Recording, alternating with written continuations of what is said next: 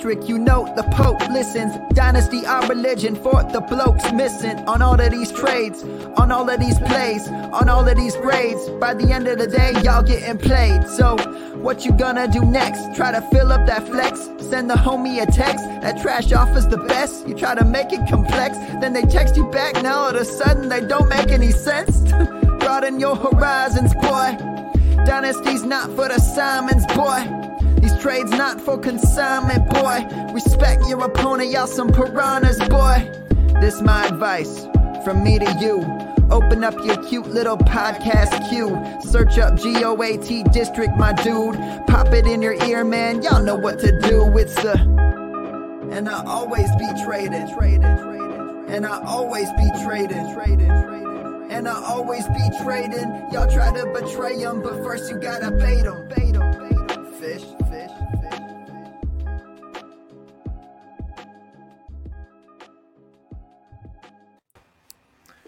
All right, welcome everybody to another edition of Press Coverage. Today I've got my very good friend Scott PIANOWSKI on with me, and this is kind of a conversation that we always like to have.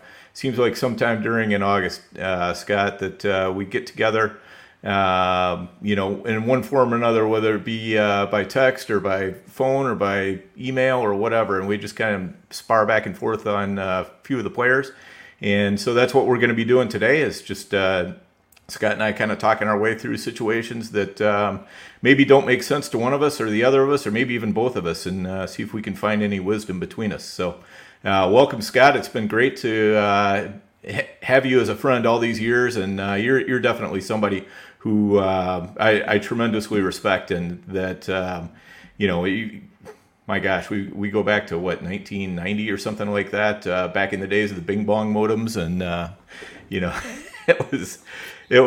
was quite a different world back then. But I've just really enjoyed seeing you in your career take off with Yahoo and everything.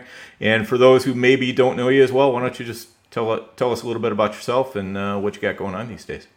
For sure, great to be here, and you know how I feel about you and your approach, your intellect, your humility. We get so much stuff wrong, and just you play the game so well. We did meet on Prodigy in the 90s, the dial-up days when I was still living at home and monopolizing the phone, much to the chagrin of everybody else I lived with. Trying to get that 9600 modem on so I could check my email and message boards and sports scores, see how the White Sox scored their run in the first inning. Oh, Frank Thomas drove in Ray Durham. That's nice. Dan, by the way, I loved retelling this story. I'll say it really quickly. He begged me basically to draft Randy Moss in 1998, and that's a pretty good thing to be early on, right? Oh, wait, a third receiver is going to be relevant on an NFL team? Yeah, Randy Moss was pretty freaking relevant that year. I'm Scott PIANOWSKI. I've been doing this thing back into the 90s. You may have seen my work on Fantasy Guru. You may have seen my work on RotoWire. I've written for a bunch of magazines. I've been part of the Fantasy Index poll. Shout out to Ian Allen and that great crew for a solid couple of decades. Awesome guys. And very proud to be in the employ of Yahoo since 2008. And, I played fantasy for a long time, which means I probably made every mistake you can make. I'm going to try to make fewer mistakes this year and hopefully have a winning season. And to me, as Dan said, we're old friends, and I just like to, at some point at this time of year, I want to take my notebook out and get out his notebook and compare notes and see, who do we both like, who do we both dislike, what we're doing with nebulous teams and situations, and if we disagree on anything, I immediately have to reopen the argument because we won't agree on everything. But if he has a different viewpoint on a player than I do, it just underscores that I need to reevaluate my stance. I may ultimately not change it, but Dan certainly is persuasive enough to change my mind because I have great respect for his approach, and I know how well he plays the game. And so let's get into it, man. Let's talk some football. Oh, yeah, absolutely. So I guess, just before we came on, we were kind of talking a little bit about the Saints. And why don't we start with just kind of the whole general state of the Saints offense? What are you thinking about them, Scott? Because they're definitely a team that has been puzzling me a little bit this offseason. Yeah, they're a gigantic fade for me. And if the Saints wind up being a really good fantasy team, I'm sure the New Orleans fans are going to gang tackle me. They've already queued up my tweets, and that's fine. I mean, look, you root for your team, and if some analyst is wrong on them, by all means, take them down after the fact. That's just kind of what Twitter is. But I look at like a player like Kamara, who the suspension risk seems like it's off the table now. I mean, maybe there's a tiny amount of it, but it's pretty much negligible. So we're not considering that when we think if we want to draft him or not. Because of that, Kamara has percolated where I'm seeing kind of consistently in the second round. And a lot of people I respect, like that syndicate team of Evan Silva and those guys. I have 5 analysts I really respected a draft where they took Kamara in a high money league. But what makes me nervous is this is the worst offensive line, at least by the way I measure it. I know some people think their offensive line actually won't be a problem. I'm concerned about it. But I do think it's the worst offensive line Kamara's ever run behind in the NFL.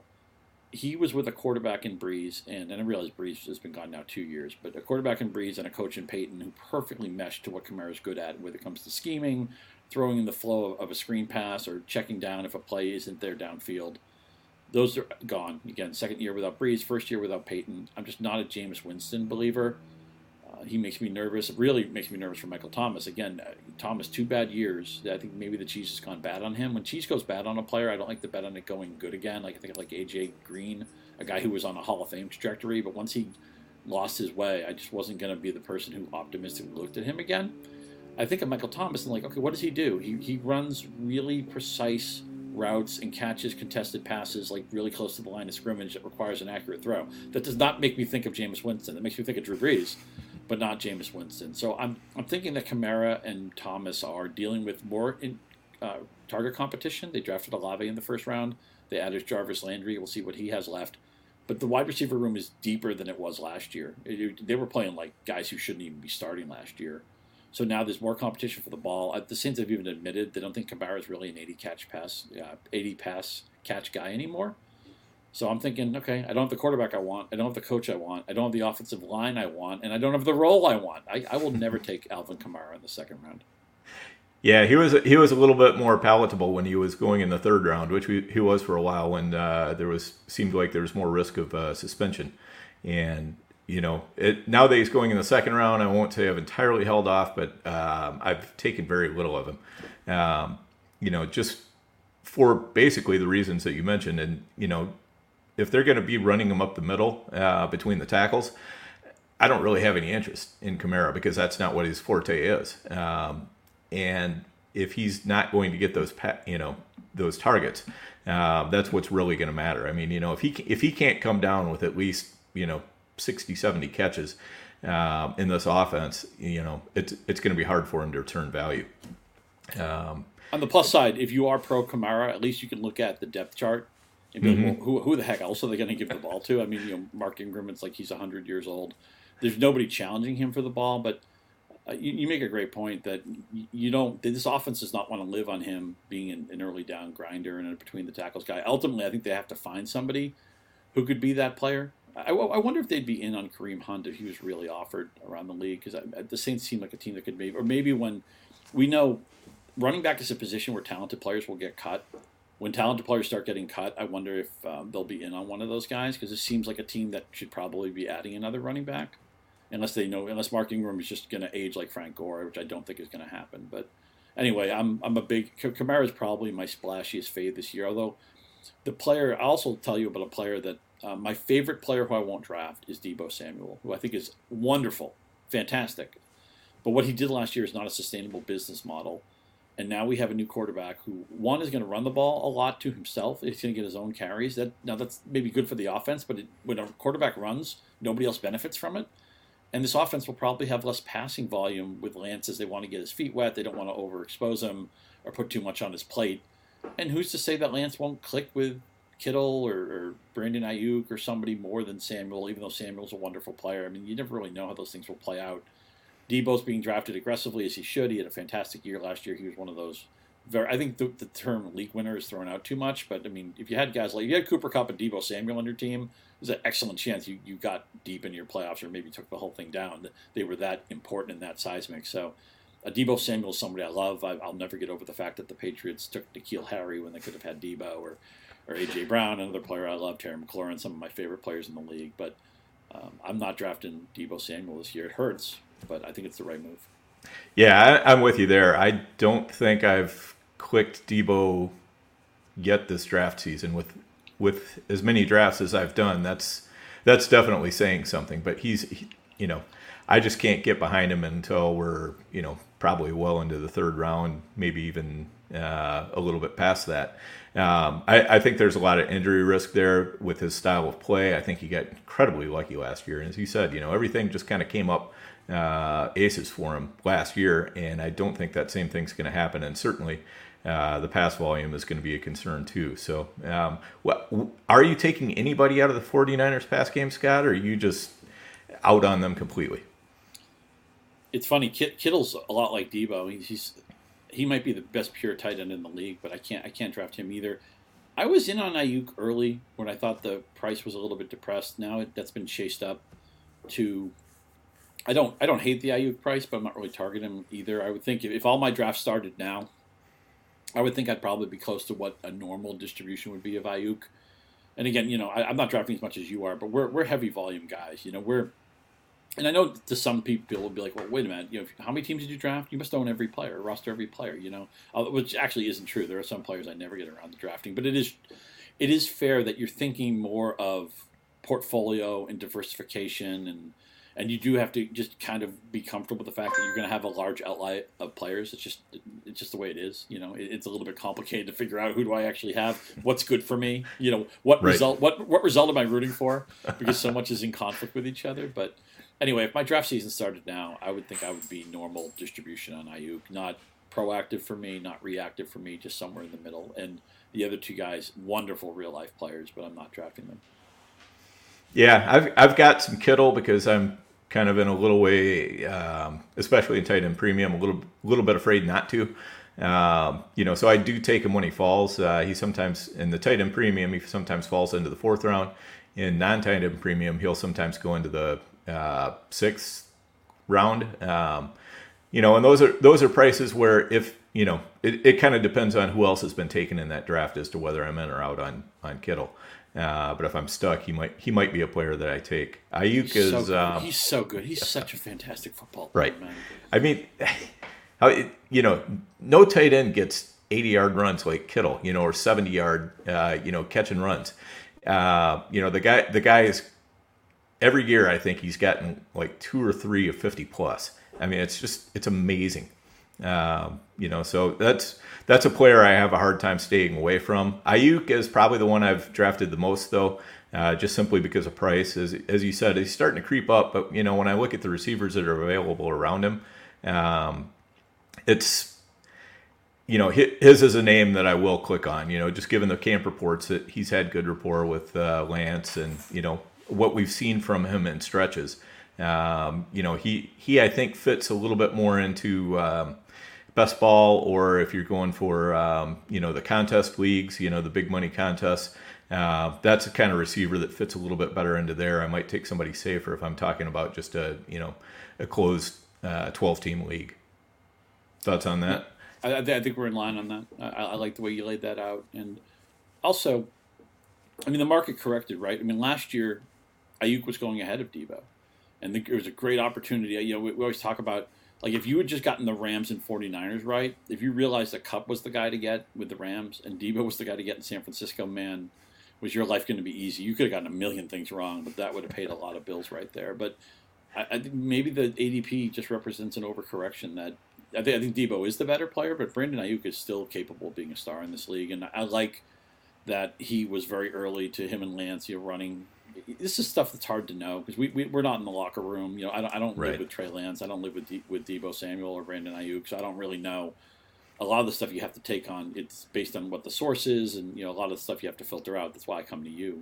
What's legitimately signal and what's noise. There's so much noise out there, but it sure does sound like Ayuk, after kind of a lost season. I realize he came on the second half of the year. It just seems like he understands he's at a critical point in his career.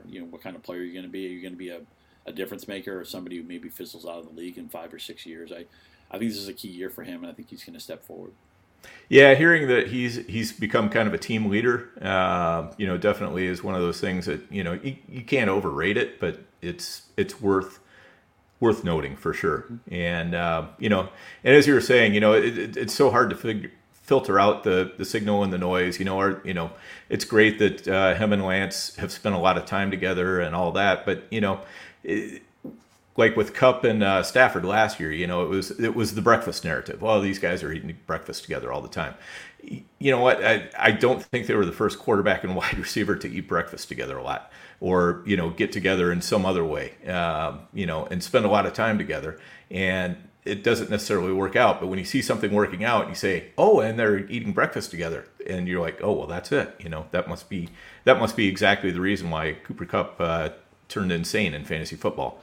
So, man, he was just a wide open for 4 months, right? Right. I actually think if the league had gotten, I just wish we could have gone back 80, 90 years and said, look, forget MVP. Let's just make everything most outstanding player. Let's not have it be a long argument about what the word valuable means. The most outstanding football player in the league last year was Cooper Kupp.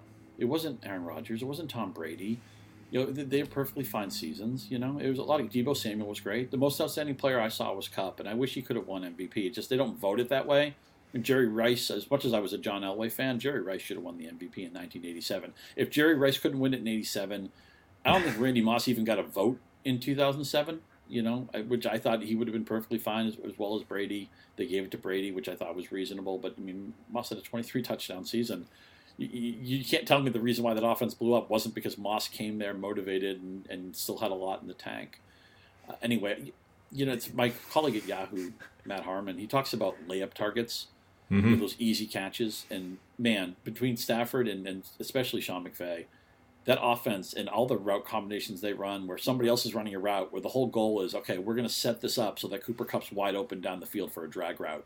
And then he's going to catch it. And then he's going to run like 15 more yards. And it just seems like you see that all afternoon. And if you're against Cooper Kupp, you just want to scream out, why aren't you covering him? Why is he wide open? Well, it's because the whole offense is set up for him to have an easy catch. And they...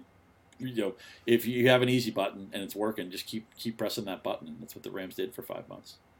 Yeah, for sure. And I think, it'll be interesting to see how the league adjusts with the whole offseason to take a look at, what happened. Because, no defensive coordinator was going in there going, yeah, we'll see if Cooper Kupp can beat us. We're going to shut down everybody else.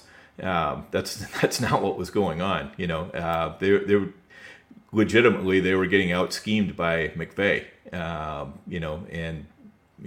If he's got the way to get Cooper Kupp open on every play because he's going to misdirect you, you've got to find a way to adjust to that. So looking forward to seeing how that goes. You mentioned McVay. Let me ask you this. This is I think one of the key questions we have to ask ourselves, right? I don't think there are that many Sean McVays and that many Andy Reids and that many Bill Belichicks. I think there's a lot of coaches that kind of muddle together. And there's some coaches that actually take things off the table. Urban Meyer was horrendous. The Giants had such bad coaching with Joe Judge and the last remnants of Jason Garrett. So you say to yourself, what if Brian Dable's a home run hire? Or what if Doug Peterson? I don't know if Doug Peterson. I don't know if he's ever going to be a great coach, but surely he's going to be better than Urban Meyer, right? Could every scout have been wrong on Trevor Lawrence? We all liked Travis Etienne coming out of college. I realized he had a major injury. Do you see whether it's Dable, just Peterson being better than Meyer? What team jumps out at you when I say to you, who's going to benefit the most from having adults in the room finally? Is either of those teams interest you, or is there somebody else? Is there another Sean McVay percolating out there? Maybe that's unrealistic to throw that out there, but what team finally has adults in the room and we can feel good about their offense? I'm going to play the percentage and say there's no Sean McVay out there. But yeah, I think Jacksonville should be far better this year. Just having an adult in the room, as you said, is going to make a huge difference. Trevor Lawrence's second year in the league with somebody who actually knows how to coach him. It's going to make a huge difference there. Who are you overweight on in Jacksonville, if anybody? I've been probably more overweight on ETN. I wouldn't call myself overweight on probably anybody else. Marvin Jones a little bit, but I've been pretty even weight, which is a big change from when I was just way underweight. So for sure, yeah, that was such a dead zone for such a long time. I know you can cause problems for yourself when you take receivers changing teams, especially if they have a role upgrade, and that fits what Christian Kirk is doing. But I still think in a managed league, he's a reasonable wide receiver 4. You might even get him as your wide receiver 5. And there's been, historically, it's not uncommon for a quarterback to look like he has no idea what he's doing in his first year and then be a lot better in the second year. And some of these examples I'm going to bring out, I'm sure some of your listeners won't even know these guys, or didn't see them play. But Terry Bradshaw, before I even, I only knew the second half of his career, but he was horrible his rookie year. Elway was really bad his rookie year. Aikman, surrounded by an awful team, was bad his rookie year. Recently, Wentz and Goff got a lot better in their second seasons. So I think a lot of people are probably on board with this. And again, the Jaguars, they're going to supplement your roster. I think the only real difference maker potentially here is probably ETN, and everybody probably views it that way. But I don't think anybody would be surprised if at the end of the year it'd be like, oh yeah, Trevor Lawrence can be one of the rising stars in the league, and wow, look at what he did. Now that they actually gave him a chance to succeed, I was shocked. I wasn't convinced that Urban Meyer was a bad hire like a lot of people were, and then I just saw some of the stories of some of the things he was doing. I'm like, oh my god, he has no idea what the pro culture is. It's a totally different culture for him, and he hasn't adjusted at all. He's hired the wrong people. He's sending the wrong messages. I think they probably should have fired him like a month into the season, but whatever. I mean, at least they moved on from the mistake. But it's just crazy how wrong they were. I talk about adults in the room. And another big problem for me this year, a big question, is, okay, you have the Cowboys. Okay, they pay the big money to Zeke Elliott. Tony Pollard was so much better on a per-touch basis last year. So where's the adult in the room? Now, nothing's changed in Dallas. Everything, and Jerry Jones is still there, and coaching staff's the same. Who's the adult in the room who says Tony Pollard needs to play more? Or is it just going to be, well, Zeke's going to get all the touches or the majority of the work there? I'm curious how you're handling that backfield, because sometimes when we want the rational coaching, right? We want it. I can see some people be like, well, I'm going to be in on Tony Pollard. At some point, they're just going to accept that he's better and he'll play. And then other people say, well, no. They paid Zeke the money. They don't want to admit the mistake. Maybe Zeke was hurt last year. Bottom line with this is that I'm not drafting Zeke at all, or just about not at all. But at least if we were drafting together and you wanted to draft Zeke and your case was, well, touches on a good offense, they're going to play to the contract. At least I'd see that point. I'm kind of out on Pollard only because he's being drafted so aggressively, and I'm not sure he has standalone value. I think he probably needs Zeke out of the way, and that's a really big move. Zeke's like a heavy statue in front of a stadium that you need to move it, and you can't move it with like 3 people. You need like 20 people and a crane and a truck. I don't think Dallas has that stuff. I think Zeke's just going to be kind of in the way all season. Well, and not only that, but Jerry Jones has chained himself to the Zeke statue. So yes, he has. And I did not miss the metaphor of Zeke as a statue to start with, so that was a good one. I like that. But I'm the same way. I just don't have very much Pollard because it's really tough to see anybody standing up to Jerry Jones and saying, no, we're going to run it this way, and it's really tough to see. I guess I've never been a huge McCarthy fan. I think Aaron Rodgers kind of made him, and I think he's getting exposed a little bit in Dallas. And, we do have Kellen Moore running the offense, so that's a good thing. But, still, I think some directives are coming from further up that are kind of choking it off, or maybe Moore isn't quite as good as we think he is or something. But anyway, he hasn't to date used Pollard, and I just, until I see something change, I don't know why I would think that he's going to. Exactly. You can't apply that thought. I would love to see, we'll probably never see it, but I would love to see if at one point if Jerry Jones would make a hire that would subjugate his ego and say, okay, you know what? I'm not the right GM here. I'm not the overlord for this team. Let me kind of sit back and be more of a silent partner and get really smart football people. I view McCarthy like you do. I think he fell into, he's NFL lifer, not the worst coach in the league, certainly not the best coach in the league. Fell into Aaron Rodgers at the right time, and got to make his name on one of the. Aaron Rodgers' peak is right there with anybody's, right? He's one of the best quarterbacks. He's one of the 4 or 5 best quarterbacks I've ever seen. It still blows my mind that the Packers have Favre and Rodgers and have just 2 championships to show for it, and Rodgers has only been to 1 Super Bowl. I can't wrap my mind around that. Just like Drew Brees retired with 1 Super Bowl trip, and Marino. If I had told you in 1985, Dan Marino is going to be healthy and have a great career and break all these records and put up all these stats, and he'll go to the playoffs constantly, and even win a lot of playoff games, but never go back to the Super Bowl. I'd be like, get out of here. No way. That's not. He's going to go to 3, 4, 5 Super Bowls, but it's hard. I would love to see Dallas with an adult in the room, but Jerry Jones is going to run the team like his tinker toy, and that's going to stand in the way of a team that has a lot of talent on both sides of the football too. But I just feel like they're always going to underachieve a little bit. I am drafting into.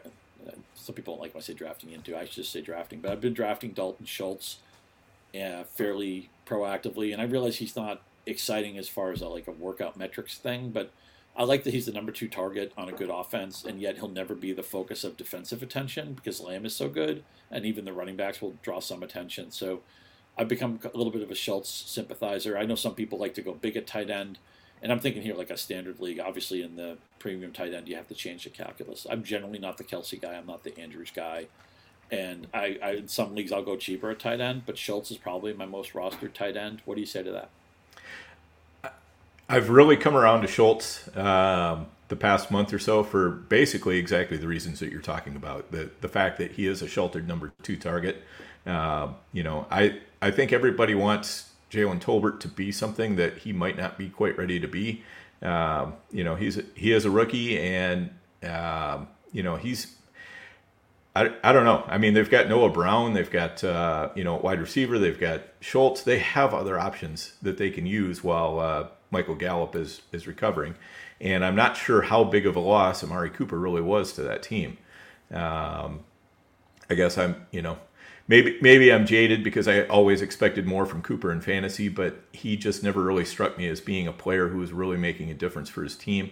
He was just kind of there, sort of more of a bit role player than the true alpha that everybody thought he was going to be. Yeah, I'm not, by the way, not touching him. Oh, no, definitely not. Yeah, that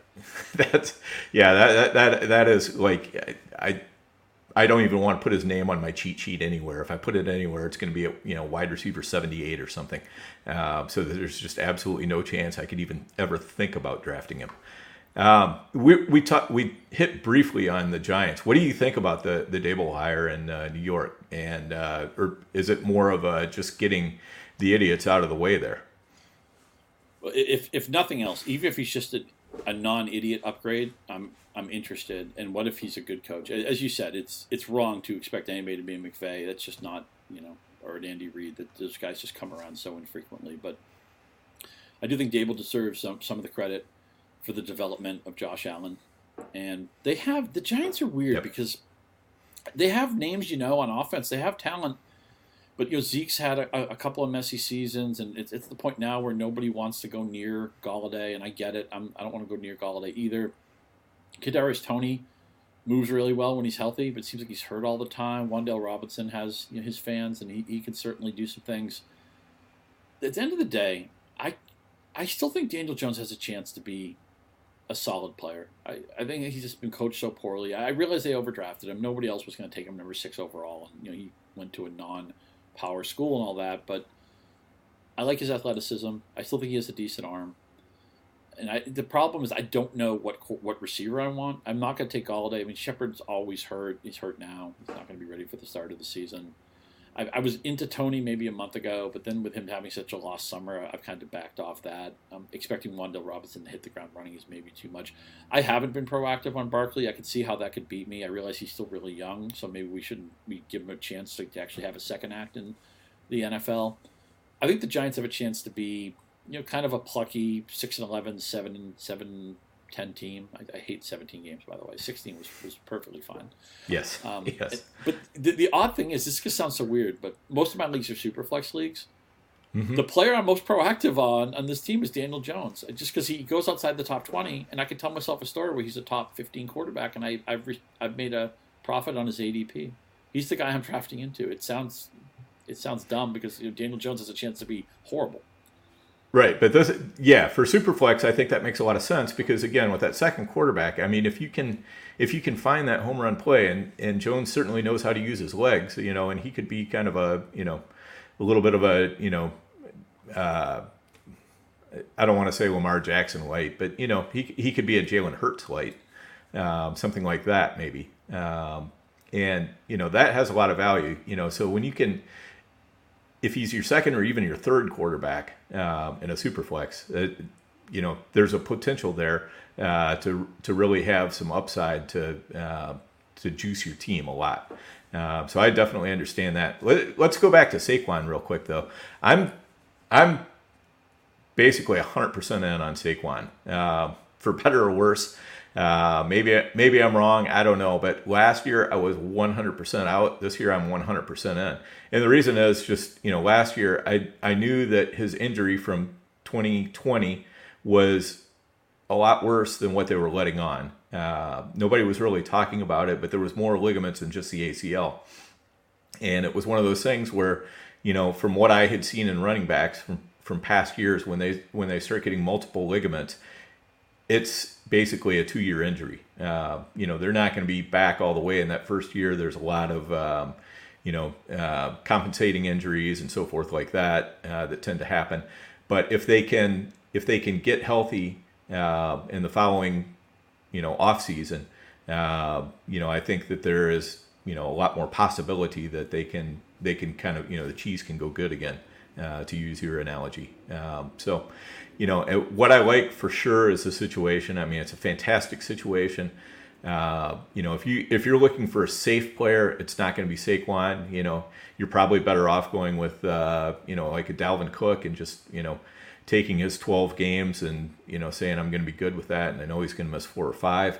But if you're really shooting for, trying to win a large tournament or something like that, I think you got to have some exposure in there to Saquon. I see it. No competition for the ball. The offensive line can't be worse. The coaching can't be worse. The infrastructure. I mean, they were the second half of the year. They were easily the worst offense in football. Any defense against them was like you're looking at like 7 points allowed for starters, and then whatever mistakes the offense would make, and then obviously they were ravaged by injury in addition to all the coaching that we don't trust. Ultimately, with Barkley, it comes down to we saw this with Dalvin Cook a few years ago. Sometimes with these guys, it's like you just got to give it a year, and the year 2 after the injury is when you want to be back in. And if that's the case with Barkley, and also they're going to probably, even though his efficiency hasn't been great as a receiver, he's probably set up. I talked about all the uncertainty in that receiver room. Right. He might have to catch 80 passes. They may not have any choice. Even if they don't want to do that, he might end up doing it. So I think Barkley's a guy who I was probably going to be underweight on, and people like you have swayed me to the point that I need to get Barkley into a competitive ranking. I'm still not comfortable taking him in the first round, but he may go in the second round of a fair amount of drafts, and I think I'm going to get in on some of that because I see the case that you're outlining, and I think it makes a lot of sense. Yeah, for sure. So we JD, the GOAT himself, asking us a question. He says, on the clock, Daniel Jones or Mac Jones. So pick your Jones. All the upside has to be Daniel Jones because he can run. And man, Mac Jones, the Patriots are like one of the most boring teams in the league, right? They aren't even French vanilla. They are vanilla, man. And they want to win with defense, and they have this receiver room where everybody's like a solid little player, but there's no front man. They're just all bass players, man. They're all bass players and organists, and there's no lead guitarist. And look, I'm a big fan of the bass. One of my best friends, Steve Gleason, is a kick-ass bass player in a couple of bands. But you need other pieces too, and they don't have that. And again, that's why it kills me that they didn't draft. They've drafted so poorly. Every time they take a receiver, it just doesn't work out with an early pick. But I want the thing with Mac Jones and Dan, I guess it also with Mac and Daniel Jones is what you're looking for them to do. And again, these are super flex picks. I don't think anybody in a start one league is going to look at one of these guys. But if I were in a super flex and my first quarterback was really, really good, and maybe I just wanted the second guy to be a floor guy, like say I had Lamar Jackson or somebody in the top 5, top 6 ilk, maybe like, okay, give me Mac Jones. He's a single, but he's a safe single. He'll get on base. I'm fine with that. If I had, and some people may have a different view of how they want to mix floor and upside, but if I wanted more of a swing for the fences pick, a guy who I could tell myself a story where he's a top 15 quarterback, but I also could be outside the top 30, to me, that's Daniel Jones. So you have to season it to what your roster build looks like and how you feel about upsides and floors. But generally speaking, I'm usually going to side with the guy who I can tell myself a story has more upside in this position. That's Daniel Jones. But there may be also some roster builds where the floor of Mac Jones would make sense too.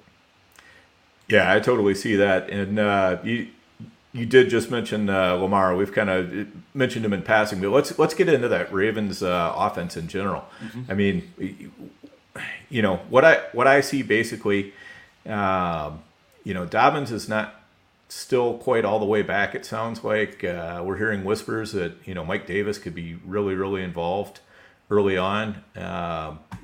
Gus Edwards is going to be out for 4 weeks. We know for sure because they put him on the PUP. And as far as the way that they kind of structured things over the offseason, doesn't it feel like to you that they want to get more back to running the ball, that like they felt they passed it? They were asking too much out of Lamar last year? Yeah, the fascinating thing to me with Lamar last year is he struggled so much against the blitz. The Bengals had a game where they beat Baltimore up, and Jackson was really bad on third down. He was bad on third down all year, and the idea is that don't play man against Jackson. Don't blitz him. You don't want his athleticism to run the play. And last year, people were beating Jackson that way. And I think he's at a really critical point in his career. And look, I realize he's already won an MVP, and he's another guy, I think the second year, right, where he really popped. We talked about that for quarterbacks. But this is going to be the year where we're going to find out who Lamar is and what his second act is, because he had a really bad year last year. The Ravens were ravaged. I think they were the most injured team in the NFL. Certainly a deep roster. John Harbaugh's one of the right answers, a coach and all that. And Justin Tucker's the best kicker in league history. The Ravens are a team. We just know the infrastructure there is so strong. And they have guys we want to draft, right? And Mark Andrews, you could make a strong case he should be the number 1 tight end. He's not going any lower than 2. And Rashad Bateman is going to have all the volume he can handle, because the rest of that wide receiver, this is another team, when good players start getting cut, I think the Ravens will sniff around if any good receiver gets cut or an interesting receiver gets cut. And I keep wondering, I don't know if Will Fuller wants to play football anymore, but man, this would be a good team for him. The Cowboys get mentioned a lot, and maybe Fuller just doesn't want to play anymore. Maybe he's not healthy enough to contribute. I don't know. But it sure seems like this is a team that would give him a call, at least give him a workout and throw a couple of balls to him and see what you find out. For fantasy purposes, Jackson's, I still think he's really safe, because he that running ability, that running floor, the way the league is legislated, it's just you have a huge cheat code already baked into what he does. I just don't know how good of a passer he is. And again, I realize I'm talking about a guy who led the league in touchdown rate and won an MVP. I just was really spooked by how poorly he looked last year. Like he almost looked like a guy who'd never been coached. But maybe he just wasn't healthy. He wasn't confident. Maybe he just lost all confidence in Hollywood Brown. Maybe he lost all confidence in the rest of that offense. They weren't deep. Bateman missed half the year. And then I thought he was solid. This is the second half of the year. I wouldn't say he was great. Bateman's a guy I kind of struggle with, because I try not to get too bogged down by the underwear Olympics and combine stuff, but his measurables are actually really, really pedestrian. But he was really good in college, and so it's like what do you want to believe in? You believe in how quickly he established himself in college and how much he commanded market share. And look, he's got command market share in Baltimore. He has to. They have one other guy, and they don't throw to their backs either. By the way, they never do. So it's like they need Rashad Bateman to be like a 120 target guy right away. He might even go higher than that. So do we believe in that, or do we believe in some of the underwear Olympic stuff? Is some of his measurables? I find myself not drafting Bateman only because where he goes, there are other receivers I usually like a little bit more. But I'm open-minded to the idea that I'm going to be a month into the season and Bateman's going to lead the NFL in targets, and I'm going to be like, oh man, I blew that. That was obvious. Yeah, I'm definitely in the Bateman camp. I've been drafting quite a bit of him lately, especially as I've kind of seen how the offense is going to unfold. I mean, I don't really expect anything out of Duvernay or Prochet. They're just going to be, real bit players at best. So I think the passing game is really going to flow through Bateman and Mark Andrews, and the whole Isaiah Likely thing that kind of caught me by surprise too. He was not somebody I was really on, because with okay, so for wide receivers, I tend to look at what their college production was, because I think it's a better indicator. At tight end, athleticism tends to tell you a little bit more about whether a tight end is likely to stick or not. But again, if a team is going to use somebody, and sometimes relatively unathletic, slow tight ends, if they're really agile, that can make the difference. And Likely does seem to have that agility, the ability to get himself open. And so if they're going to run 12 personnel, that means they're going to be putting definitely Bateman, definitely Andrews. I thought they were going to be putting more of a blocking tight end for the other for their other tight end.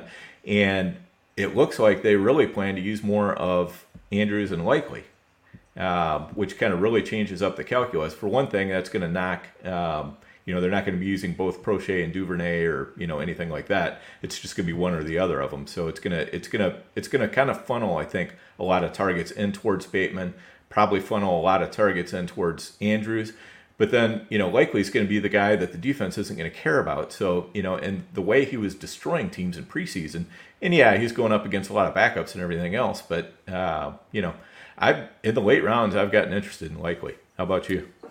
I can see it. It's fascinating that they drafted a tight end when they already had Andrews. And I realize tight ends can have different skill sets because Andrews was drafted the year they drafted Hayden Hurst. Right? They had that fascinating draft where their first round pick they took Hurst, and then their first pick in the first round, and then they took Lamar Jackson, and then later they fell into Mark Andrews, who of course is really just kind of like a hybrid wide receiver in a lot of ways, and was a dynamic receiver in college. So I like the lesson of the Ravens that they're not afraid to. Some people would be like, well, you have Mark Andrews, what are you drafting a tight end for? You need a receiver, and then they saw the ability of Likely, and they went that way, and I think they'll be creative using him, and I like the way you applied that. It takes. As much as it might be tempting in deeper leagues to be like, oh, I can see Duvernay and Prochet, somebody's going to emerge there. No, I think there's no winner in that battle. It's just one of them's going to get 65 targets and one of them's going to get 47 targets. They will not matter. Right. Duvernay will run a kickback every once in a while or catch a 75-yard touchdown, and then he'll just be irrelevant for 5 or 6 weeks. The offense is going to support those guys.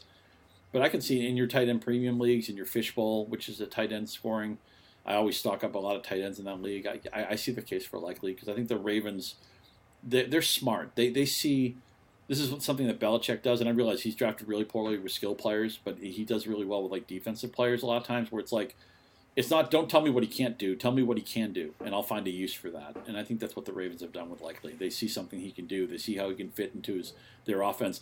And look, they've already been. They knew they kind of had to have a knuckleball offense with Lamar Jackson. He's a different player than your classic quarterback, and they were fine with that.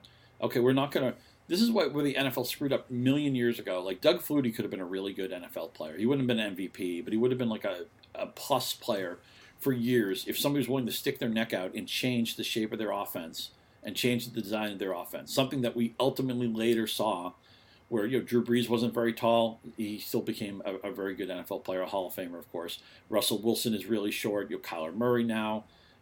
Doug Flutie was just ahead of his time. If he came around at a point where the college and pro games were starting to merge and the concepts were getting more similar and the game was more about spread, was more about the quarterback doesn't have to be in the pocket all the time, or we'll find a way to make it so he can see and find a throwing lane. Flutie would have been a great player. And obviously he went to Canada and was awesome, but I felt cheated. We could have had a really fun. I thought he was really fun on the Bills for that moment.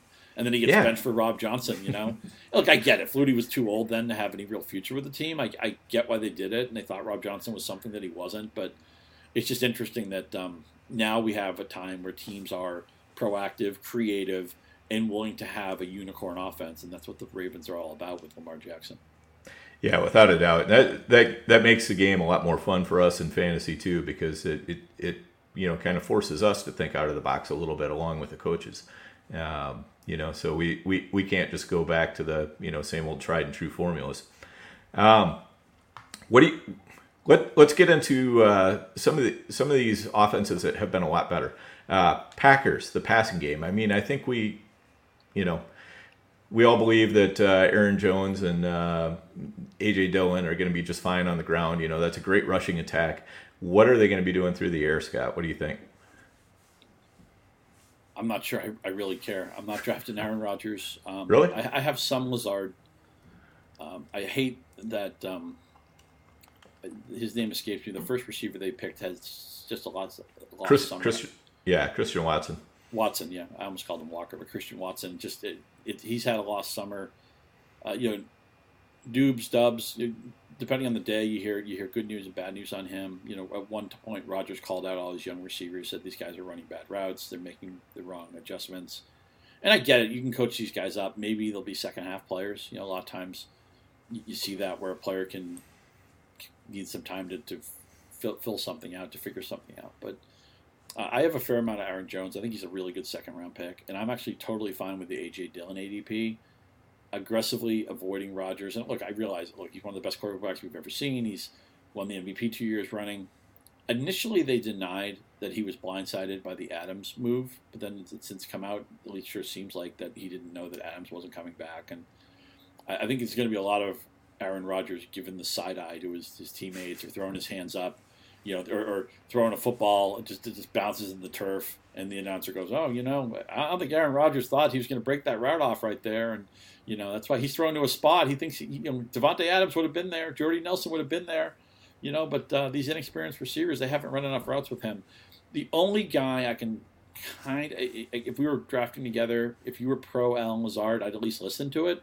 I see the case. I mean, at least he's already in the circle of trust to some extent. Rodgers has always championed him playing more. I could see maybe Lazard percolates up to like 970 and 7 or something like that, where he's like wide receiver 4-ish, maybe a low end wide receiver 3, but that's about it. I'm going to have a lot of Jones. I'm going to have a fair amount of Dillon, and for the most part, I'm avoiding everybody else. Yeah, I guess I'm a little bit more willing to draft Rodgers. He's not the green-white player that he used to be, but I also know, here's a guy who definitely has a good amount of vanity, cares about his stats. Something tells me he'll find a way. He might stomp around like a little child for a couple 3 weeks, but eventually, he wants to win, and he's good at winning. Unless we're talking the playoffs, of course, but that's and the other thing is that if you look at what his floor has been, he never gets you less than like 20 points per game in fantasy. Assuming 4 passing touchdowns or whatever. He's always kind of hanging in that top 10. And maybe I don't necessarily see the path, but there's been times where I haven't necessarily seen the path in the past either. So I'm more willing to give him a little bit of a pass. I'm not going to, I'm not going to proactively draft him, but if he drops and, he's kind of going in that tier with, Carr and Cousins right now. Do you have a favorite out of that tier? Yeah, I have. I'll say to close the book on Rodgers. Somebody could reasonably say, well, when have you lost money on Aaron Rodgers? When have you regretted having Aaron Rodgers? But I think you also could have said that about Tom Brady. And then at the end of his New England career, he just had such pedestrian help around him. And granted, we do like the Green Bay running backs. And there's nobody who doesn't like that combination of Jones and Dillon on some level. And they can, Jones can catch it. Dillon isn't a zero in the passing game, even though he was in college. So we have to respect those guys. But I think this is a case where Rodgers he needs some help. You need to have some difference makers. They just don't have them. As far as Carr and Cousins, I'm drafting a lot of those guys, especially in 2 quarterback rooms or best ball rooms, super flex rooms. I actually have an uncomfortable amount of Derek Carr at this point, and I think I have too much. To the point that if I'm at a coin flip with involving Derek Carr, I'm ready to start taking the other guy just to balance myself out a little bit more. But I less love that they can be dragged by guys. I think Kirk Cousins has always been misunderstood. He's a little bit better than average, to almost like a borderline Pro Bowl guy. He's not going to be the MVP of the league. You're not going to win a championship probably with him unless everything else goes right. But he's good. And even if he's not good, he may throw a 7-yard slant to Justin Jefferson, and Jefferson might house it. And he's got a really good red zone chemistry with Adam Thielen. And even though Thielen's way too old to be drafted proactively, I keep getting into rooms where nobody wants Adam Thielen, and I'm taking him as my wide receiver 4 or even my wide receiver 5. I'm fine with that. I'm just looking to get on base. I hope my other receivers are the really exciting guys, and Thielen can have another boring 945, 8 touchdown, 10 touchdown season, which I think he can do. But Cousins can be dragged by Cook. He can be dragged by Jefferson. I would hope Irv Smith one of these years can stay healthy, because I really think there's a good football player there, but you need to be on the field. In the case of Carr, hate the offensive line. Won't draft Josh Jacobs on a bet. I don't think they like Jacobs either. They've already made it clear they're probably moving on from him. So what do you have here? Adams and Carr, they go back to Fresno State. That was a long time ago. But look, at least they know each other already. At least there's some familiarity there. At least they didn't have to be like, oh, what's your phone number? What kind of routes do you like to run? What do you like to eat on Wednesday night? They already know all that stuff. And Devontae Adams is a dynamic touchdown scorer. He's an unbelievable player in space. And while we'll never see the Rodgers-Adams, I weep for the Rodgers-Adams routes we won't see anymore, because that was just so beautiful. But I got to figure that Carr and Adams can be some version of that, just a lower version of that. I think Hunter Renfrow is dissed in some circles. I don't understand why. I mean, he wins on option routes. He wins on third down. He's just made to have 100 catches, and I realize it may be 100 catches for 920 yards, and that frustrates some people, but that's not going away. And even though Darren Waller makes me a little bit nervous, just his age and his physical history, he's still a really good tight end. This could be a team where the offensive line is substandard, and when your offensive line is not great, it's easier to mask it in the passing game than the running game. I don't like their running backs anyway. I think they're going to be in a lot of high-scoring games. Carr is, again, kind of like Cousins. Is he sexy MVP candidate? No. You going to win a championship with him? Probably not. Can he be a top 10, top 12 quarterback even with almost no rushing ability or no rushing juice? Yeah, I think he can be because he's got really good pieces. And in the case of the Raiders, I think they're going to throw it 600-plus times. I think they're going to be one of the top 10 teams in proactively throwing the ball or maybe even reactively throwing it because they're behind by 17 points. So I've been drafting Adams a fair more than I thought I would. When Adams left, I thought, okay, I'm probably siding towards being out on Adams, and I've since kind of gotten back in on Adams because I just think and realize he's getting close to that age too where you start getting nervous, but maybe it's another year of relevance for him where he can get 13 or 14 touchdowns. I'm ready to start backing off the Carr because I have too much of it, but I think Carr, especially in like home leagues where there's nothing sexy about him, and I bet in some home leagues he'll just be sitting in the green room, sipping a drink, checking his text messages. Nobody wants to talk to him. And the people who took quarterbacks early will be like, how did you get Derek Carr, in the 13th round or something like that? Because in a home league, nobody's going to care. He's just not sexy at all. He's got a bad haircut. He's just got an ordinary name. He even had a brother who played, David Carr, Derek Carr. Why do parents give their kids names that sound similar? Jared Weaver and Jeff Weaver. Give them different names, different first letters. But boring, all boring team, right? Minnesota and Vegas. You got Adam Thielen, all boring team. Derek Carr, all boring team. I wouldn't want a team of all boring. I wouldn't want my team to be exactly all boring guys, but I certainly have a soft spot for those guys. Yeah, for sure. And in fairness, both those teams have a lot of sizzle with their lead wideout, and yes, Justin Jefferson and Devontae Adams. Yeah, I really like Cousins, I should say, just simply because of the fact that, as a Vikings fan, I'm a lot more iffy on Cousins, but as a fantasy football owner, player, I'm much more interested in Cousins because he sometimes gets himself into situations, and sometimes that Vikings defense gets him into situations where he's just got to throw the ball. And, he has also gotten, he's been a top 12 quarterback multiple times, and nobody really pays any attention to that. And now he's getting, and he was doing some of that with Zimmer as his head coach, who was just, basically it's come out that, Zimmer didn't care for Cousins at all. That not that was a big surprise to anybody here in Minnesota, but, it is one of those situations where he's gotten an upgrade in offense this year, I think. And, so I'm interested to see how that comes out. And I think he's a little bit of a cheat code. If you wait on quarterback and you just say, you know what, I'm not taking a quarterback until it's time for Cousins to go. Mm-hmm. That's I think he could probably, get right up there in the, top 7 or 8 signal callers. I don't think that's unreasonable. He could be what people expect Tom Brady to be or Russell Wilson to be or something like that. He can definitely jump a tier. Right. Because people are, again, there's just nothing sexy about him. And this offense, as you were alluding to, they're getting a remodel. This is like your favorite restaurant that needed to be repainted like 5 years ago. And Mike Zimmer, look, he was a good coach, but he's not like the kind of guy you can have because he's a defensive coach and he runs kind of hot. He's just not like a 15-year answer at head coach. I would hire Mike Zimmer to be my defensive coordinator immediately. I don't know if I'd ever hire him again to be a head coach. I'm not sure he has the right temperament for it, but he's still a smart guy.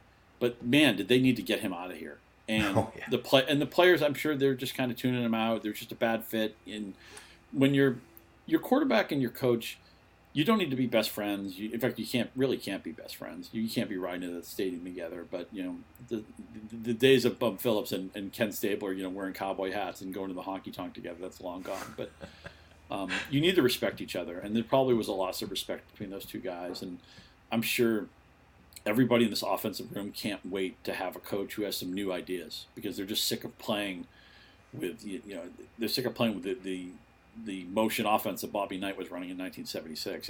It feels like they had a dated program, and they have exciting young players. Justin Jefferson is one of the most exciting receivers in the league. He could be on the magazine covers next year. And by the way, I'm curious how you come down on Chase versus Jefferson, because I was clearly Jefferson to begin the year, and now I'm like, I think I need a little bit of Chase to balance that out.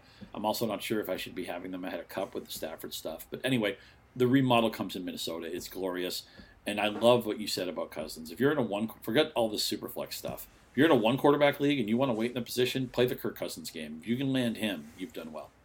Right. And even in Superflex, he's a little bit of a cheat code if you grab your second quarterback early, because you can have two basically elite starters, if you do well with your first quarterback. That's a common build, too. Yeah. Last in and then the first in on the second guy. Right, exactly. So that's a great way to go. I am definitely, I don't know if I could ever get myself, I think Jamar Chase might in some ways be a better receiver than Justin Jefferson, but Justin Jefferson, I think, is always going to have better productivity. I don't know how that makes sense at all, but somehow, Jefferson is just, I don't know, he's a little bit more firmly the alpha in his room, for one thing. And, with T. Higgins, T. Higgins is a great receiver in his own right, much better than Adam Thielen is at this point. And, how did the Packers ever let people like T. Higgins go, man? Imagine him. Aaron Rodgers would have played to his 50 if he had T. Higgins. Yeah, exactly. And, and that's the thing. T. Higgins is probably what drags me off of putting Chase ahead of Jefferson more than anything.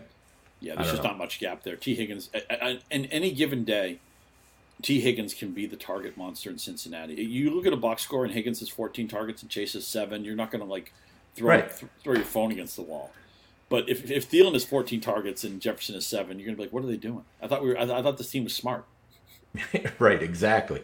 So yeah, that's a great way to put it. And the thing is, Higgins and Chase they're super different as receivers, but they each fill such a role so well on that team. And depending on how they're defended, I think it can kind of swing back and forth between the two. It's interesting you say this. I noticed that you had Joe Burrow as a red light quarterback, and you've just said a lot of nice things about Chase and Higgins. Explain your reluctance to draft Burrow. So my reluctance to draft Burrow is more based on the fact that he had an enormous amount of touchdown luck last year. I think that in a vacuum, they want to keep their offense a little bit more balanced. Maybe I'm wrong on this, and maybe they just unleash Burrow and say, you know what, go play sandlot ball. And if they do, I'm going to be horribly wrong on Burrow. But I kind of feel like he got, everything kind of fell into place for him, kind of Deebo Samuel-like. That everything just fell into place for him last year. I'm not sure if it's going to go quite as smoothly this year. And given the other quarterbacks that you can get around the same price range as Burrow, that's what keeps me off of Burrow. I see more chance for him to maybe take that step down. Maybe I could be off on that, like I say. Maybe it's just my personal preference, but, I'm more willing to draft pretty much anybody else around Burrow than I am Burrow himself. Though I do have a few Burrow teams, because of course, when you have a ton of teams, you got to take everybody. I realize this is kind of almost like a bit at this point, but one of the problems with quarterback is with the top 10 guys is you're always going to feel like you can get a similar quarterback a little bit cheaper. It's like, oh, hey, this room's waiting on quarterback. Maybe I should take Josh Allen. Well, wait a minute. I could just wait around and take Justin Herbert. He could be as good as Josh Allen. Okay, I'll do that. Well, wait a minute. Patrick Mahomes is still here. Why wouldn't I want Patrick Mahomes? Okay, I'll do that. Oh, wait a minute. Tom Brady's still got a lot of great pieces around. Well, Lamar Jackson's a cheat code, and Jalen Hurts is a cheat code, and you just do that all day. Eventually, you have to, at some point, you have to draw a line in the sand and say, I'm going to take somebody. But I get it with Burrow, because the guys who go after him a round or two, they're just not that different from Burrow. And so it just feels like it's one of those things where if you took Burrow, a lot of times you're going to regret it, especially if the room pulls back on quarterback and then somebody really gets a deal. And you're like, wow, they just got a guy who I think is really equivalent to Burrow, and they paid a lot less for it. And obviously the opportunity cost that you paid at the other position you could have attacked, that comes into play. So I totally see that. One guy I definitely want to ask you about. It's always frustrating when I see a player and I think he's going to the moon, but everybody else thinks that too, and I don't know what to do with it. And Michael Pittman's a guy like that for me. He has a okay rookie year, has a good second year. I thought Carson Wentz was really bad last year, and the stats kind of gloss it over, but if you watched him, you saw all the plays he left on the field. Matt Ryan is obviously on the back nine of his career. I mean, he's like the 16th, 17th hole of his career, but he's better than Wentz. And the Colts know he's better than Wentz. And Pittman is the target hog here, but teams are going to be, loading up to try to stop Jonathan Taylor. I like Frank Reich as a coach. I think Ryan has something left. Unfortunately, I think it's a mistake. When Pittman goes in the second round, I think it's a mistake. But anytime you can take him in the third round, I don't care what the slot is, I think it's a good pick. I'm glad that I have Pittman already banked, so that if I go low on Pittman, look, I've been talking a lot about Pittman. The leagues I'm in where people know what I have. People print out my sheets and mock me with them. Maybe I won't get any Pittman down the road. I just feel like everybody loves Pittman, and what do you do with a player when everybody loves him? It's just hard to make a profit on him. But yet, I still think Michael Pittman is going to be wide receiver 8 at the end of the season. Yeah, and that's exactly it. I mean, sometimes I think it's okay to just to take the easy shot that the rest of the league is giving you. You don't have to crush every pick. If you just get a good solid value with a pick, and I think Pittman in the third is one of those. It's a good solid value. Is he going to win you your league? Probably not. But can he be a valuable contributor on a team that wins a league? I think so. You're building a foundation. You're putting a brick down. It's like golf. Sometimes par is a good score, right? Right. Yeah, exactly. And so you have to have a few players like that on your team that you can count on, that they're going to get the targets and all that. We can't control the outcomes, the results. Obviously, Pittman can have a 7-point game. It'll probably happen at some point this year. But the thing is, we want him to be getting 8+ targets. And if he's getting 8+ targets every week and 10+ on most weeks, and 13 or 14+ every now and then, we're going to be pretty happy with the results, I think. I also love where he is career arc. I mean, you and I are old enough to remember when year 3 for a receiver was when you first wanted to get in on a player. It's like, okay, give them 2 years to figure it out. If they're really good, maybe year 2 I'll be in. But usually it was like, year 3. It was like once upon a time, the third date was the really important date. I'll leave it at that. But, man, I'm old. But I love that Pittman, did a little bit as a rookie, was really good last year. I mean, I'm guessing he must have been receiver 17 or 19 or something like that. And with Carson Wentz playing dreadful, I really thought dreadfully. I know you can look at the stats and be like, wait a minute, his rating was pretty good. He had a bunch of interceptions dropped. And there were a lot of games where it's like, Chris Collins will be like, this should have been a touchdown. Michael Pittman was open, and Carson Wentz never sees him, and then the ball comes 5 seconds late, and I just feel like there was a lot of that. And I realize it's a leap of faith to say Matt Ryan's going to make it all better, but Matt Ryan's an improvement. He doesn't have to be great. He's better. The team knows it. And the distribution of the targets, the way the offense is structured, Pittman, he could easily be a top 5 targeted receiver this year. And even if he's not quite that lofty, he's going to be the featured guy here in the passing game. Tell me this. You talk a lot about tight end premium. We're always looking for a tight end to break out. I have periodically bet on Mo Alley Cox and generally lost on it because he's just never been on the field consistently enough, and they've had Jack Doyle types who get in the way. Is it finally go time? And when I say go time, he's probably going outside the top 20 in tight end ADP. He's just like a lottery ticket. He's a sleeper. He's a late round guy. But are you optimistic? I didn't check what your traffic light was on Mo Alley Cox. What are you doing with him? I think he is a safety option. I don't think he has any great upside. I think he's going to be more of a Jack Doyle. Okay. I mean, and I saw an interview with him a couple days ago where he basically said, "Yeah, I'm getting the Jack Doyle stuff." I think if there is to put another Colts tight end name down, if there's an Eric Ebron, it's going to be Kylan Granson. But again, that's. I think that's unlikely that Granson can pull off an Ebron, to say the least, but he would fit more in that role. Who's a frisky tight end outside the top 10? Is it Everett? Is it Ingram? I know if you want a single, maybe it's Hooper, but I mean, is there like do you see a guy who could leap a lot who's going kind of late? A couple guys. I mean, I think Everett definitely has a plausible path, but I'm a little bit worried because I just don't think he's ever going to be better than third on the target tree. A couple guys I really like. That might be a reach. I mean, they have two good receivers and Eckler, and that's a lot off the table right away. Right, and then Palmer, is getting better for sure. So, Everett's one of those guys I take more as a safe guy, but I can sort of see the path if I squint. Evan Ingram I like a lot, and I know I get a lot of crap for it because I mean we've all seen him with his stone hands, dropping pass after pass. Evan Ingram owes everybody money. Let's face it. Yes, he does. There's no question about it. But I'm buying in again, just basically because the price is cheap. He's going to an offense. I mean, Trevor Lawrence was throwing to the tight ends left and right last year. It was. They were signing guys off the street. They were leading the team in targets the very next week. And then, Doug Peterson has always designed an offense that, flows, a lot of targets through the tight end as well. So Ingram is somebody that I definitely like, but probably my best pick for a really late, really cheap, Brevin Jordan. And he could end up going absolutely nowhere. But the nice thing is you're going to know within a couple, 3 weeks, what you've got. And, if it's not right, you move on. But I like looking for my upside there, especially in tight end premium, because I don't think, if you draft the Travis Kelce, if you draft Mark Andrews, you're not really gaining a huge leg up on the field because of what you're giving up at wide receiver or running back, right? So you got to, they have to smash, or otherwise you're falling behind.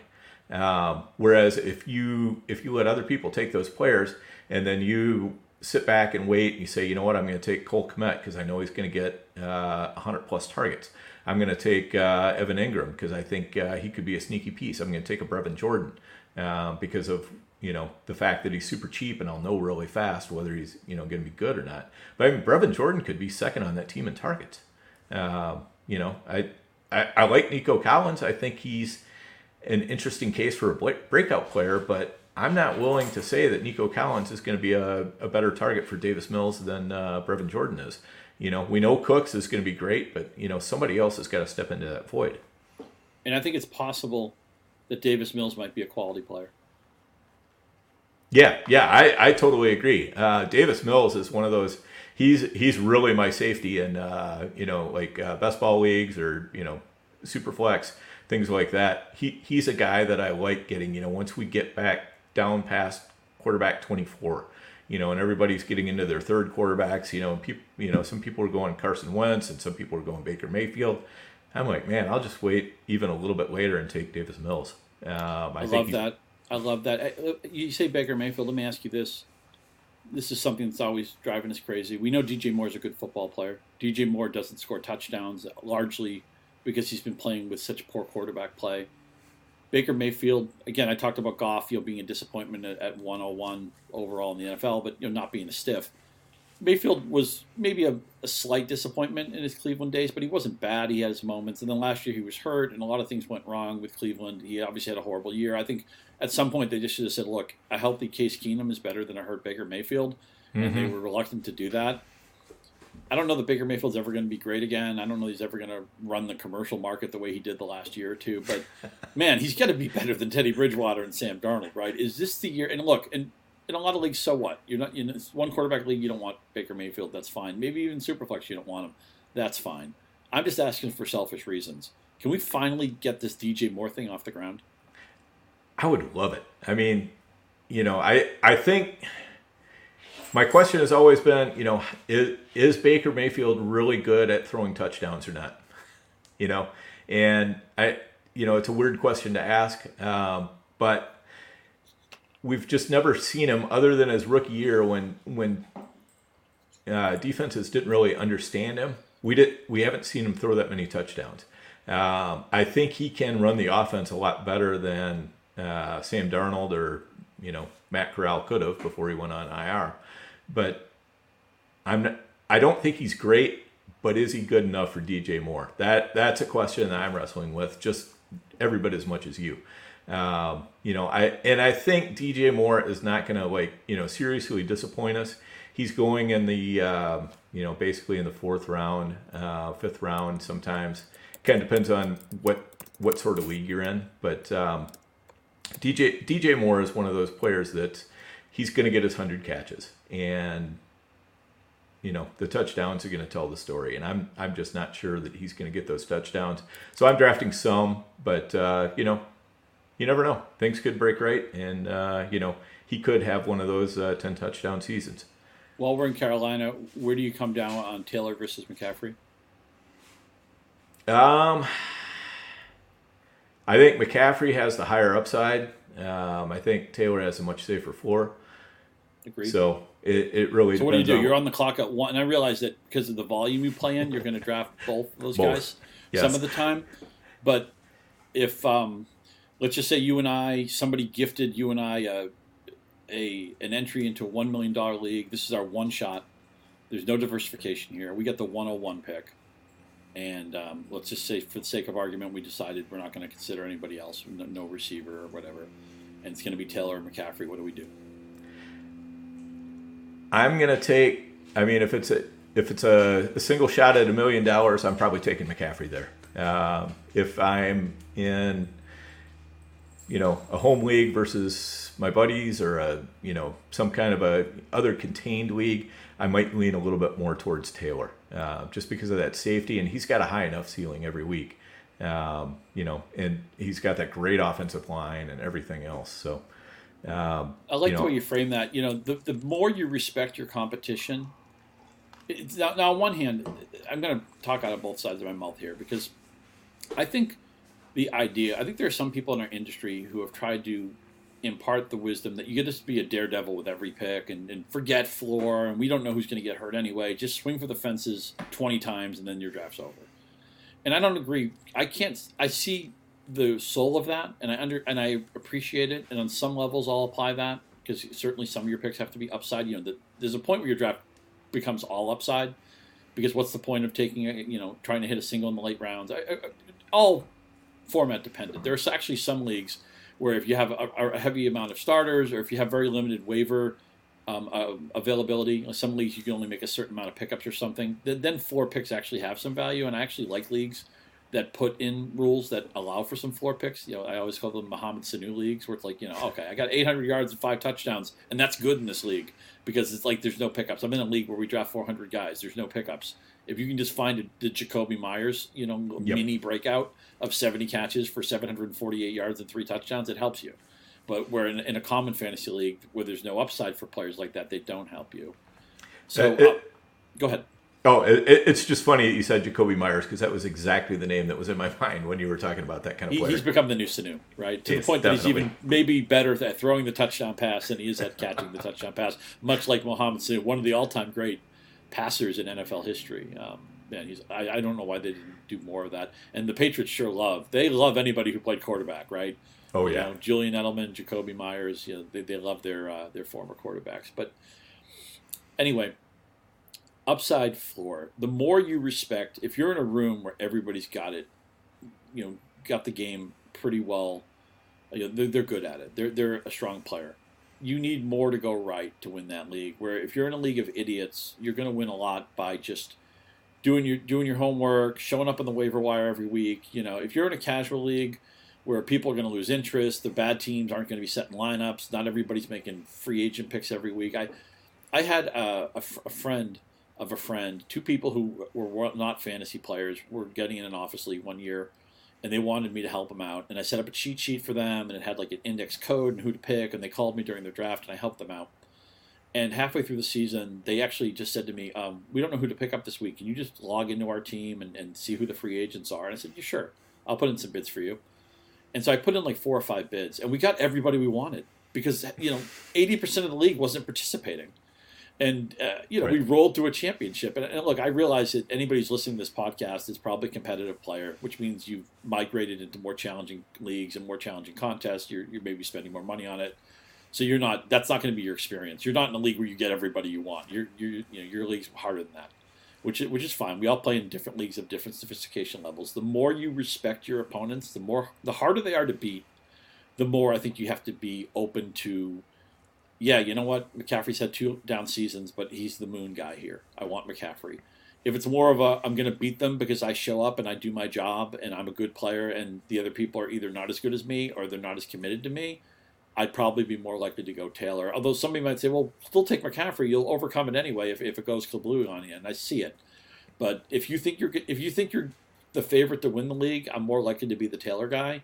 If you think you're trying to win a contest and you need that magic thing to happen, I'm more likely to be the McCaffrey guy.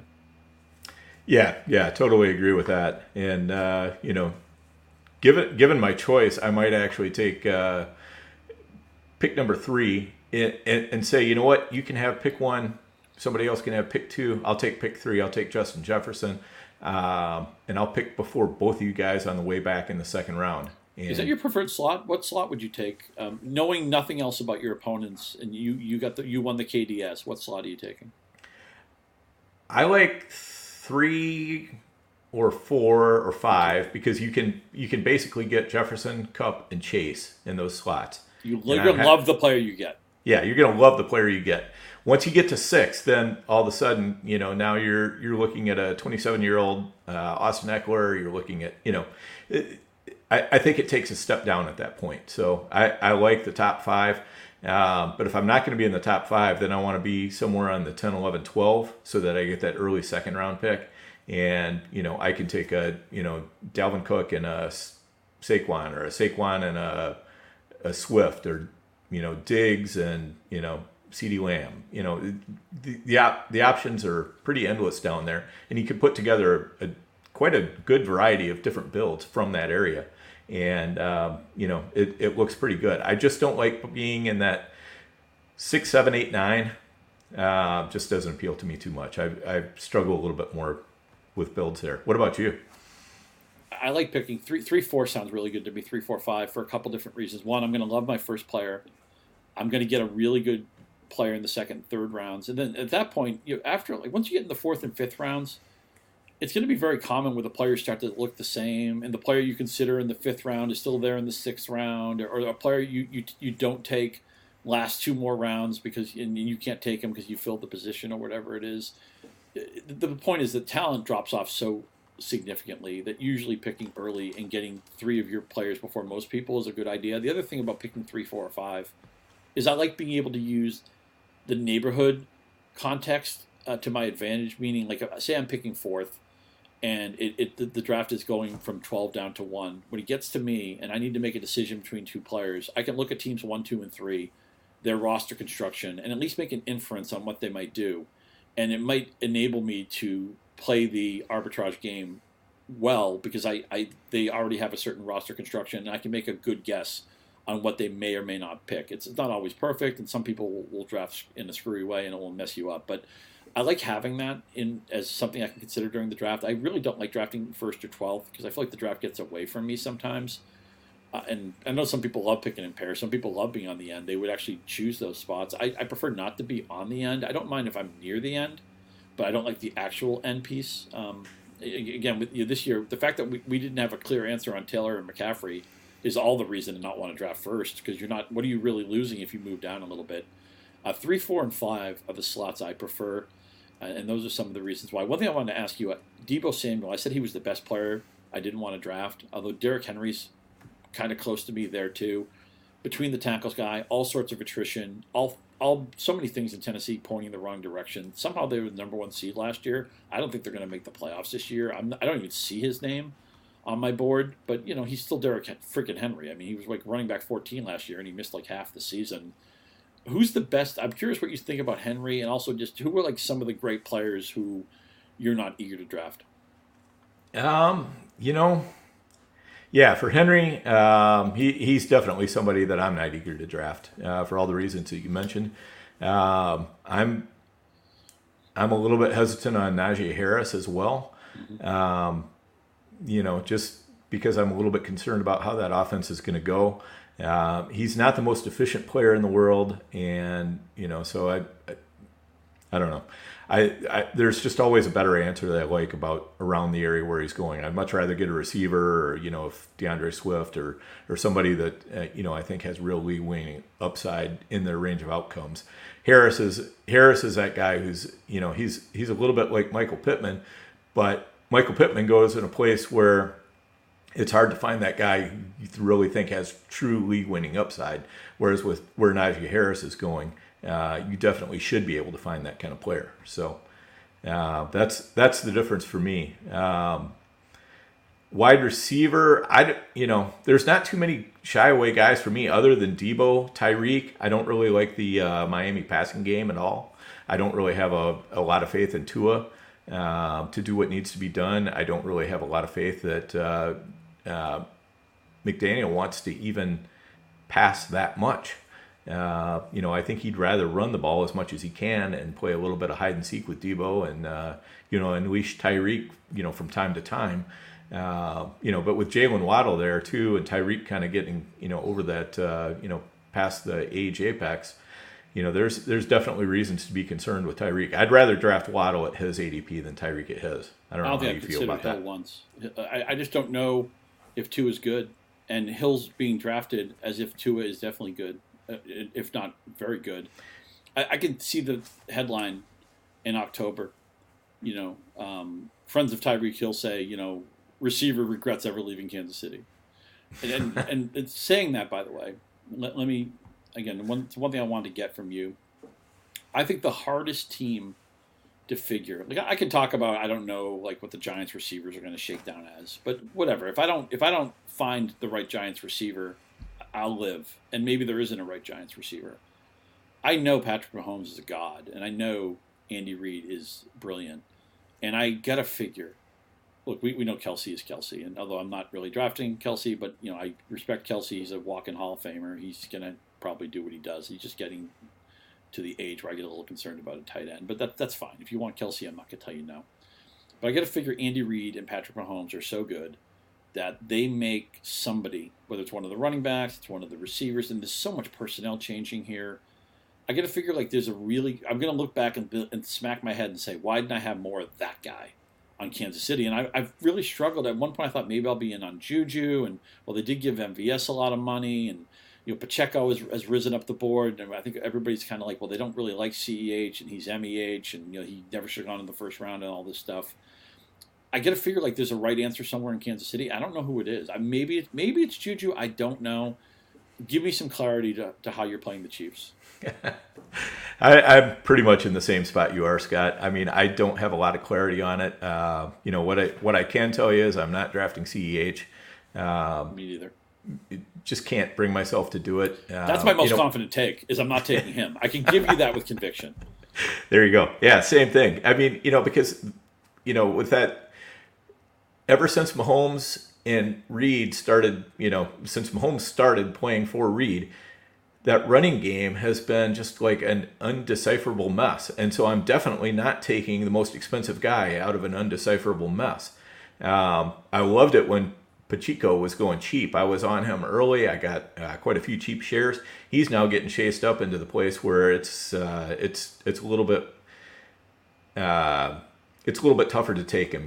When you're talking about 9th, 10th round, that's a tough place to take a running back like that.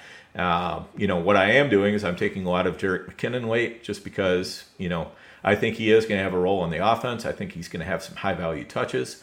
He's not a player I'm going to ever feel good about inserting on my starting lineup, but also if I'm in a jam, there are a lot worse options out there. So, and if anything happens to either of the other two, McKinnon's probably in a lot better spot as well. So, and as far as the passing game goes, yeah, I mean, obviously Kelsey is Kelsey. Juju, his preseason injury here definitely worries me a little bit. I don't know that MVS really has what it takes to become anything more than a flex player or somebody you're throwing in, for a bye week or something like that. I guess where I have the most hope is Sky Moore. Mm-hmm. I think he is a really good prospect. I think, he's still struggling to find his way a little bit, but if he does find his way this year, he could be a fantastic player. With Mahomes throwing him the ball, and especially if they start giving him a little bit of the, some of the Mecole Hardman stuff, or what used to be the Tyreek Hill stuff where he's doing end arounds. Because really, getting Hardman out of the way, that's where more gets into the picture. If he can move Hardman out of the way, and Hardman is definitely a movable object. I think Hardman has moved himself out of the way. I've given up on Hardman ever becoming anything, and I think the personnel moves of the Chiefs tell you that they don't have any high hopes for Hardman either. That they think, okay, this guy is just a bottom of the roster gadgety guy who we can't trust to be reliable. Yeah, for sure. And also, Scott, before I get you out of here, and we do need to get you out of here. I've held on to you far too long here, but it's been a great conversation, so I really do appreciate it. Let's talk George Pickens. Yes, let's talk George Pickens. Well, I mean, I know your show is a dynasty-based show, and this is going to sound so cop-out-ish what I say, but I would love Pickens on all my dynasty rosters, but I'm just afraid he may have trouble paying off his rising seasonal ADP because Deontay's still good. Claypool, there's different versions of Claypool. We've seen it, right? I mean, he looked like a different player his first year versus his second year, but he's still somebody. He's still there.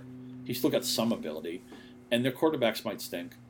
I think George Pickens could be not just a good NFL player. I think he could be a special player. I think he may be like a top 10 fantasy wideout at some point in his early career arc. I think he's got that kind of upside. But I until they get this quarterback thing situated, because Pickett's not ready to play. Trubisky's still kind of a hot mess. I don't want to see Mason Rudolph on an NFL field anytime ever again.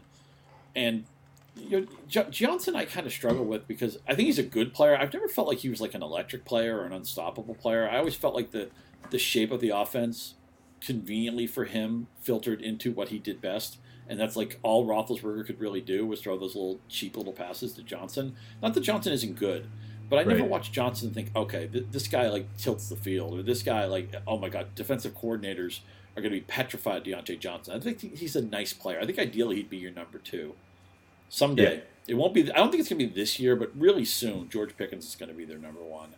I would love to have him next year or the year after in seasonal. This year, I think he might be a little bit overpriced, although he went in the super flex auction last night, or draft, I should say, to Jeff Erickson at a pretty reasonable price. I'm really excited about Pickens. I just think right now it's going to be a lot of, Pickens was open and the pass wasn't there. Or, Pickens just had a great game, but why do you only get 4 targets? Why is he not playing more? I just think he's going to lift off. It's just going to be next season.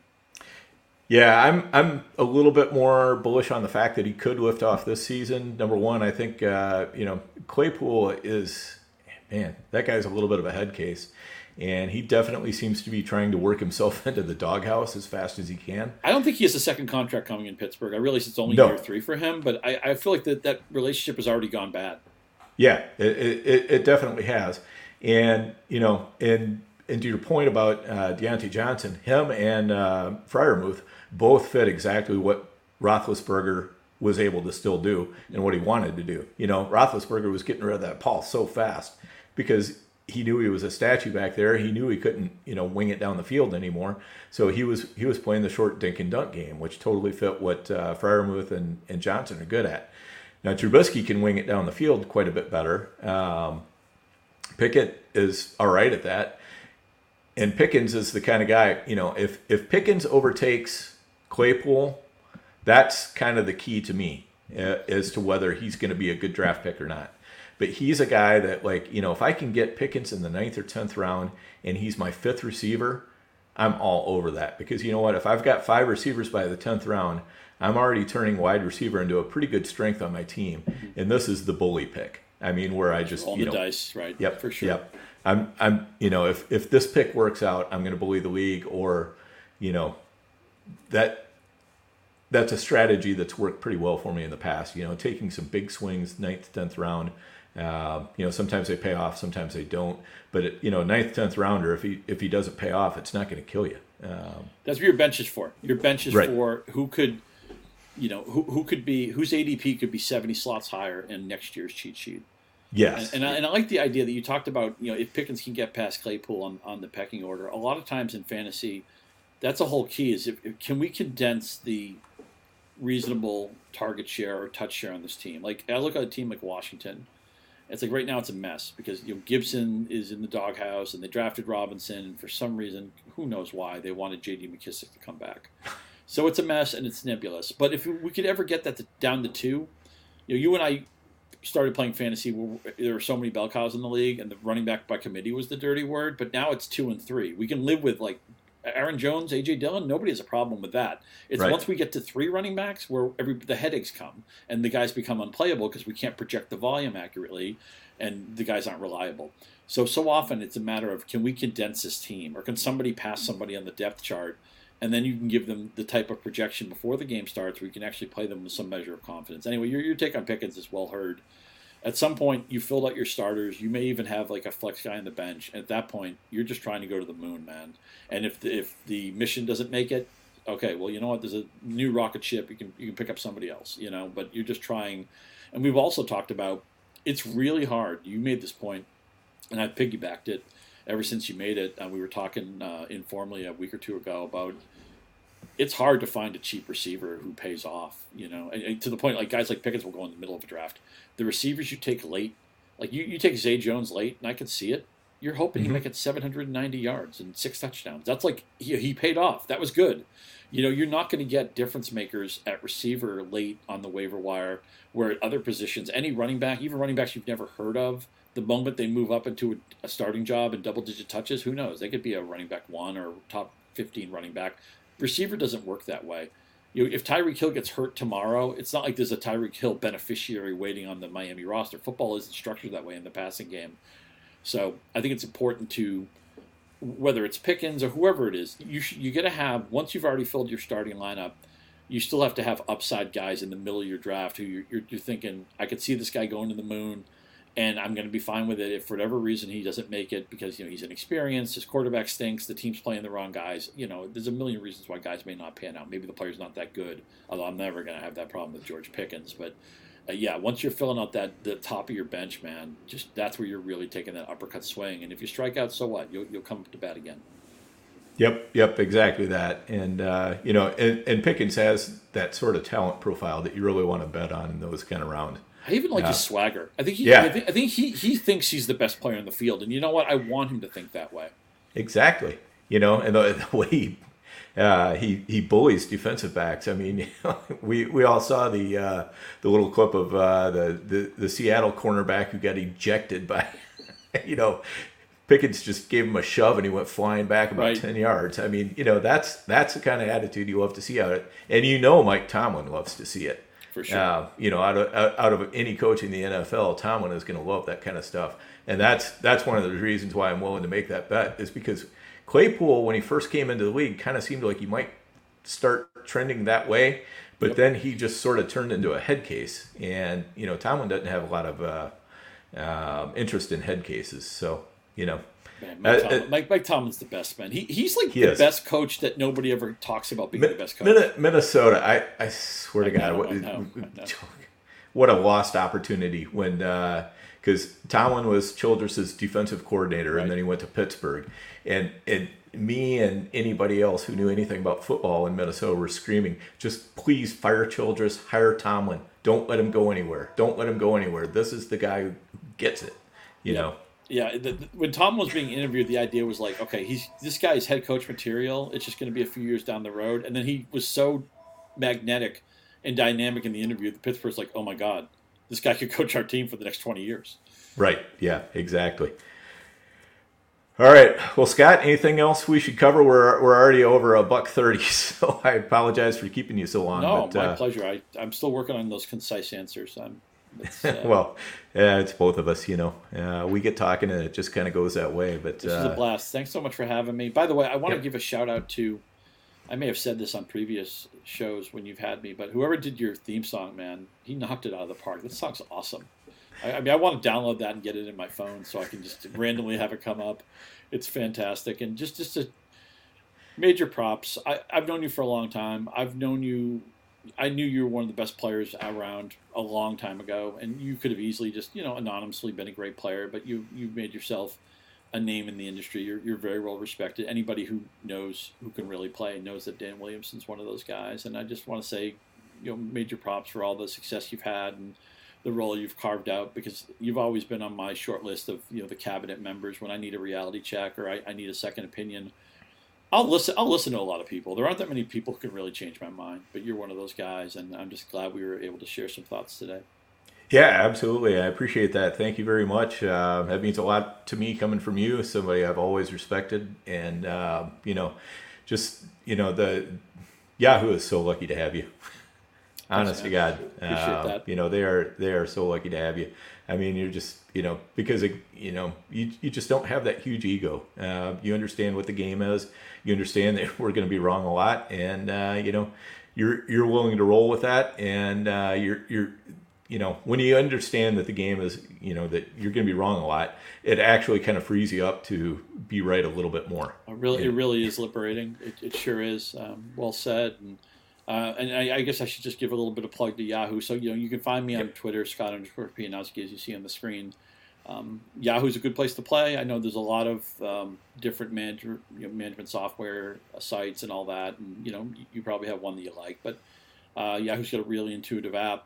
We have regular drafts. We have auction drafts. We have DFS products and stuff like that. So I hope you'll consider Yahoo as you make those choices for those final leagues. And, of course, I'm part of the podcast game over there. Matt Harmon is our full-time host for the Yahoo Fantasy Football Forecast. I'll be on a couple of shows during the season. I've been on a bunch of shows in the preseason. I'm also part of a premium podcast with Michael Salfino called The Breakfast Table. We've been doing that for a long time, so you might want to check that out. I'm more of a field player, more of a gut player, observational player, although I certainly have to speak stats. Mike's more of a stat-driven data guy, although he's, of course, an observational guy as well, so I think our styles are different, but they mesh well together. So check that out if you want. And again, thanks for having me. You'll catch me on Twitter. I know you and I will have an open conversation all season. And man, I'm excited for you. Your Vikings have finally remodeled. They finally repainted the kitchen. They finally repainted the basement. And it's go time, man. It's Justin Jefferson to the moon. It's Kirk Cousins, quarterback 5. I'm in for it. Yeah, let's hope. I mean, I'm the eternal pessimist when it comes to the Vikings, but hopefully they can make a run here and do something good this year. Do you like them to win the division? As what the odds are? I mean, you look at it, right? Look, Chicago's bad. Right. Detroit's like a cute story, but look, what's their upside? 7-8 wins if 9 if they really fall right. I mean, Detroit's never winning 12 games. And Green Bay has a lot of things moving in the wrong direction. The defense is still very good, and it's hard to imagine a Rodgers team being bad. But man, I don't know the odds. I don't have the odds in front of me, and I'm not. I used to play a lot of like preseason futures and stuff. I've kind of moved away from that. I don't like having my money tied up for one thing, but I got to figure the only price I could really get behind, because I don't think Detroit's ready to win it. I think they're a few years away. I'm not even sure if Campbell is more of a emotional appeal guy or actually a schematic guy.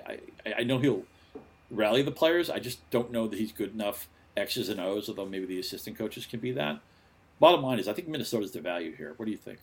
Yeah, I think they're definitely the value. I mean, if I could just pick one team to win and I only get one pick, it's going to be Green Bay. But, but yeah, I would like the odds on Minnesota a lot better, just getting the better odds. So, and one other thing before we get out of here, I got to say, Scott, you're one of the best writers I've ever seen in the fantasy industry. Honestly, anything that you write, I would read it no matter what it's about. So you just do such a great job at putting words together and making it more than just something I need to slog through. I mean, so much of fantasy content out there is things I'm slogging through the article. I'm like, come on, can we get to the point? Can we anything? And you're entertaining. You have that combination of entertainment and brevity, and just and everything you say is right on. So appreciate that. I really appreciate that. I think I'm much more brevity is my friend much more as a writer than it is as a podcast host. But that's a really nice compliment. I appreciate that. And again, I'm just going to leave you with this. You mentioned it, but I'll underscore it. Stay humble, my friends. Yes. We will be humbled. We will be wrong. And let's try to learn from it. Let's try to, I always say this, Let's figure out the season before our opponents do. In our managed leagues, I realize a lot of us are playing best ball and stuff. A lot of our leagues, you've already done the heavy lifting. But in a managed seasonal league, you've done part of it. You drafted your team, or you're about to draft your team, or auction your team, go get your team. And then it's about good choices starting, good waiver choices, good trade choices, get that leverage. Go get a defense that has a really good schedule early on. That's my hack there. The Colts are good for that. The Broncos are good for that. I don't want to get the Bills defense. I don't want to play the Rams in week 1. I want to play a bad team in week 1. But let's stay humble. Let's try to figure out that season before our opponents do, and hopefully let's have a great year. And again, thanks so much for having me. This was a blast. Yeah, definitely. Thank you, Scott. And with that, we are going to go ahead and get ourselves out of here.